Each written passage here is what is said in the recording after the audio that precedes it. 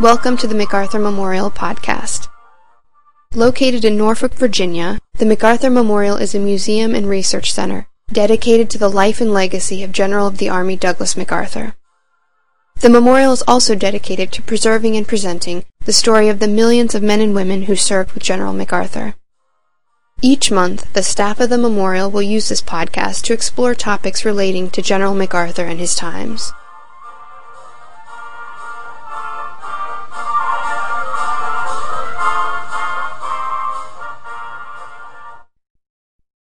For thousands of years, the horse has played a major role on the battlefield.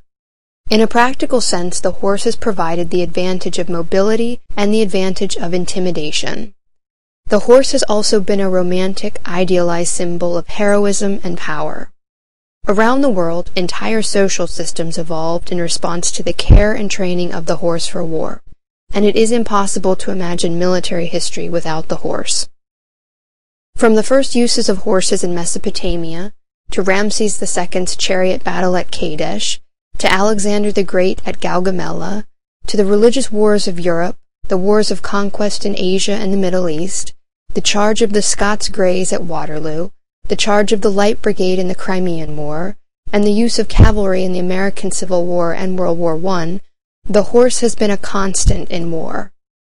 Most people believe that with World War I, the horse became a relic of the past. This belief is understandable. After all, more than any other war, the deadly stalemate of World War I proved that muscle and sinew could not resist the crushing force of modern mechanized war.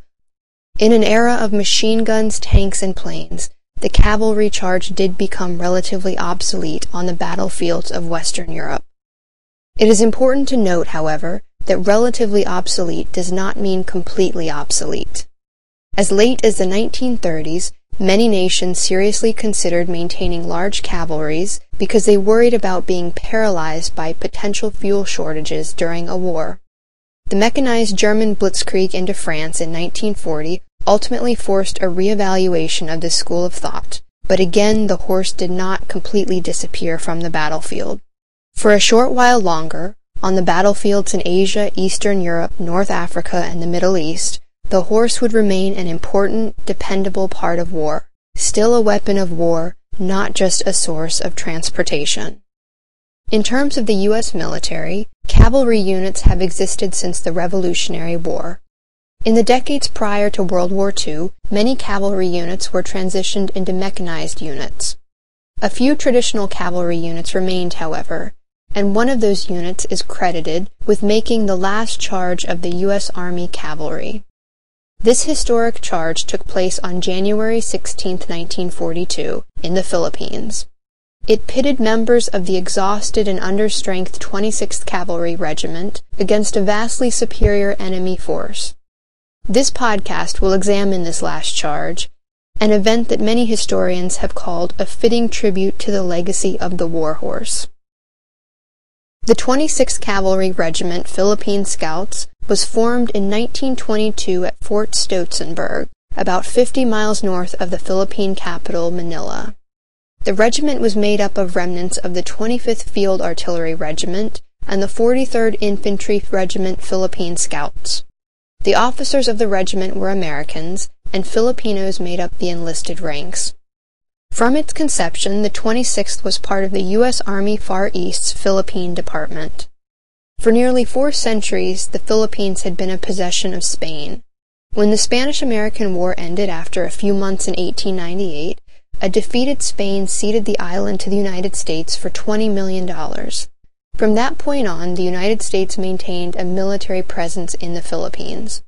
When it became clear that the United States had no intention of leaving the Philippines, Filipino nationalists revolted, and the Philippine-American War broke out in 1899. American troops, including Douglas MacArthur's father, Lieutenant General Arthur MacArthur, poured into the Philippines to put down the rebellion and to firmly establish American control over the country. By 1902, this had been more or less accomplished, and from that point the Philippines was governed as a U.S. territory. In 1935, the Philippines was granted Commonwealth status, and plans were put in place to prepare the Philippines for future independence. In 1936, a recently retired General Douglas MacArthur was named Field Marshal of the Philippines. In this capacity, he was tasked with preparing the country's military for self-defense. From the beginning, MacArthur struggled with chronic shortages of money and supplies. In 1941, with war clouds on the horizon, he was recalled to active duty and assigned command of the U.S. Army Forces Far East, a command that also included the Philippine Army. Lacking adequate supplies and training, even before the war began, U.S. and Filipino forces were at a serious disadvantage when compared to the Japanese juggernaut making its way through Asia and the Pacific. The first few hours of the war would only exacerbate this problem. 9 hours after the attack on Pearl Harbor on December 7, 1941, the Japanese also struck the Philippines, destroying a good portion of MacArthur's air force and virtually clearing the way for a Japanese invasion. Days later, between December 10th and December 16th, Japanese forces began landing in the Philippines. Against the onslaught of seasoned Japanese troops, the relatively green, untried American and Filipino troops fell back. There was one unit, however, that could be relied upon, and General Jonathan Wainwright, MacArthur's senior field commander, knew it. When the Japanese landings along the Lingayen Gulf started folding Wainwright's defenses on December 22nd, Wainwright threw the 26th Cavalry Regiment into the path of the Japanese. As Wainwright explained to an aide, the 26th are the only ones to stop the Japanese from being in Manila in a few hours. At this time, the 26th Cavalry Regiment consisted of 784 enlisted men and 52 officers. Its commander, Colonel Clinton Pierce, was built like a bulldog, and those who knew him believed he was a cavalry commander cut from the same cloth as Light Horse Harry Lee, Philip Sheridan, Jeb Stuart, and George Custer. Rugged yet debonair, and a natural leader, he inspired confidence in his men, and the 26th would need every ounce of courage and confidence in the days that followed. As the 26th stood between the Japanese invasion force and Manila, they faced machine guns and tanks. Using their mobility to their advantage, the 26th repeatedly charged and harassed the invading force, punishing any Japanese soldiers who dared lift their heads or who were caught unprotected in the open. This forced the Japanese to advance cautiously, a factor which slowed their progress and disrupted their timetable for the conquest of the Philippines. This delay, however, came at a cost to the 26th. The regiment was repeatedly mauled by the Japanese, and each time it regrouped to charge again, its fighting force was much reduced. With casualties mounting, the call to retreat finally came. As the regiment pulled back from the action, its lines were suddenly broken by Japanese tanks that seemed to appear out of nowhere. In the wild confusion that followed, Colonel Pierce was able to rally part of the 26th and escape. Some members of the 26th were temporarily cut off, but managed to rejoin the regiment later. Exhausted from this delaying action, the next day the men of the 26th received word that MacArthur had ordered a withdrawal to Bataan. Manila was to be abandoned, and once again the 26th had been tapped to cover the retreat. On the day before Christmas 1941, General Wainwright visited the 26th to bolster morale. An old cavalryman himself, Wainwright held the 26th in high regard. As he encouraged the men, a bottle of scotch was produced, and the officers of the 26th joined Wainwright for a quick toast. In the days that followed, the 26th was responsible for one of the war's most brilliant delaying actions. Colonel Pierce's men threw back wave after wave of Japanese attackers, allowing the shredded Filipino and American forces to safely retreat towards Bataan. Running low on supplies, the men of the 26th even lobbed gasoline-filled soda bottles at Japanese tanks, all while riding horses that grew leaner and leaner by the day. Once again the 26th managed to do the impossible, holding off a well-supplied, numerically superior force long enough to allow a defensive perimeter to be set up around Bataan. There would be no time to rest in this success, however. Worried that the Japanese were going to attempt a flanking maneuver, General Wainwright insisted on continuous patrols. As rations dwindled and the fodder for the horses became ever more scarce, the strength of the 26th continued to decline. By January 15th, the horses of the 26th were scarcely able to lift their feet over the vines that clogged the trails, and the troopers fell asleep in their saddles. But there would be no rest for the 26th. On the morning of January 16th, Lieutenant Edwin Price Ramsey, an officer temporarily in charge of the 26th 1st Platoon E Troop, was ordered by Wainwright to secure the area of Morong. Earlier, the 1st Philippine Division had abandoned Morong, but General Wainwright insisted that it be retaken because it offered the defenders the best defensive position along the only river that separated the two opposing forces. Exhausted from days and days of patrols, Lieutenant Ramsey guided his platoon towards Morong, followed by 2 other platoons. The men of the 26th reached a village in Morong and entered it from the side. As the point guard rode through the village, Ramsey and the others watched closely for any signs of the Japanese. All was quiet until the point guard rounded a corner at the village's church and disappeared from view. Within seconds, there was an explosion of rifle and automatic weapons fire. The point guard came galloping back, and for the first time, Ramsey and his men saw an advance guard of Japanese soldiers crossing the river into the village. Behind the advance guard stood hundreds of Japanese soldiers waiting to cross. If the Japanese were allowed to reach the village in force, it would be nearly impossible to drive them out again. Hopelessly outnumbered, Ramsey's only thought was that the 26th had to charge the enemy without delay. As he later wrote, "For centuries the shock of a mounted charge had proved irresistible. Now the circumstances and all my training made it instinctual." Ordering his men to deploy as foragers, he gave the signal to charge. Pouring out their last ounces of energy, the men and horses of the 26th charged the Japanese, firing and yelling as they went. According to Ramsey, the charge of the 26th must have seemed a vision from another century to the Japanese, and in panic and confusion they broke. This would be the final mounted cavalry charge in U.S. military history, and it was a successful charge. Despite suffering losses, the already understrength 26th Regiment managed to hold the area until the next day, when the 1st Philippine Division arrived in force to relieve them.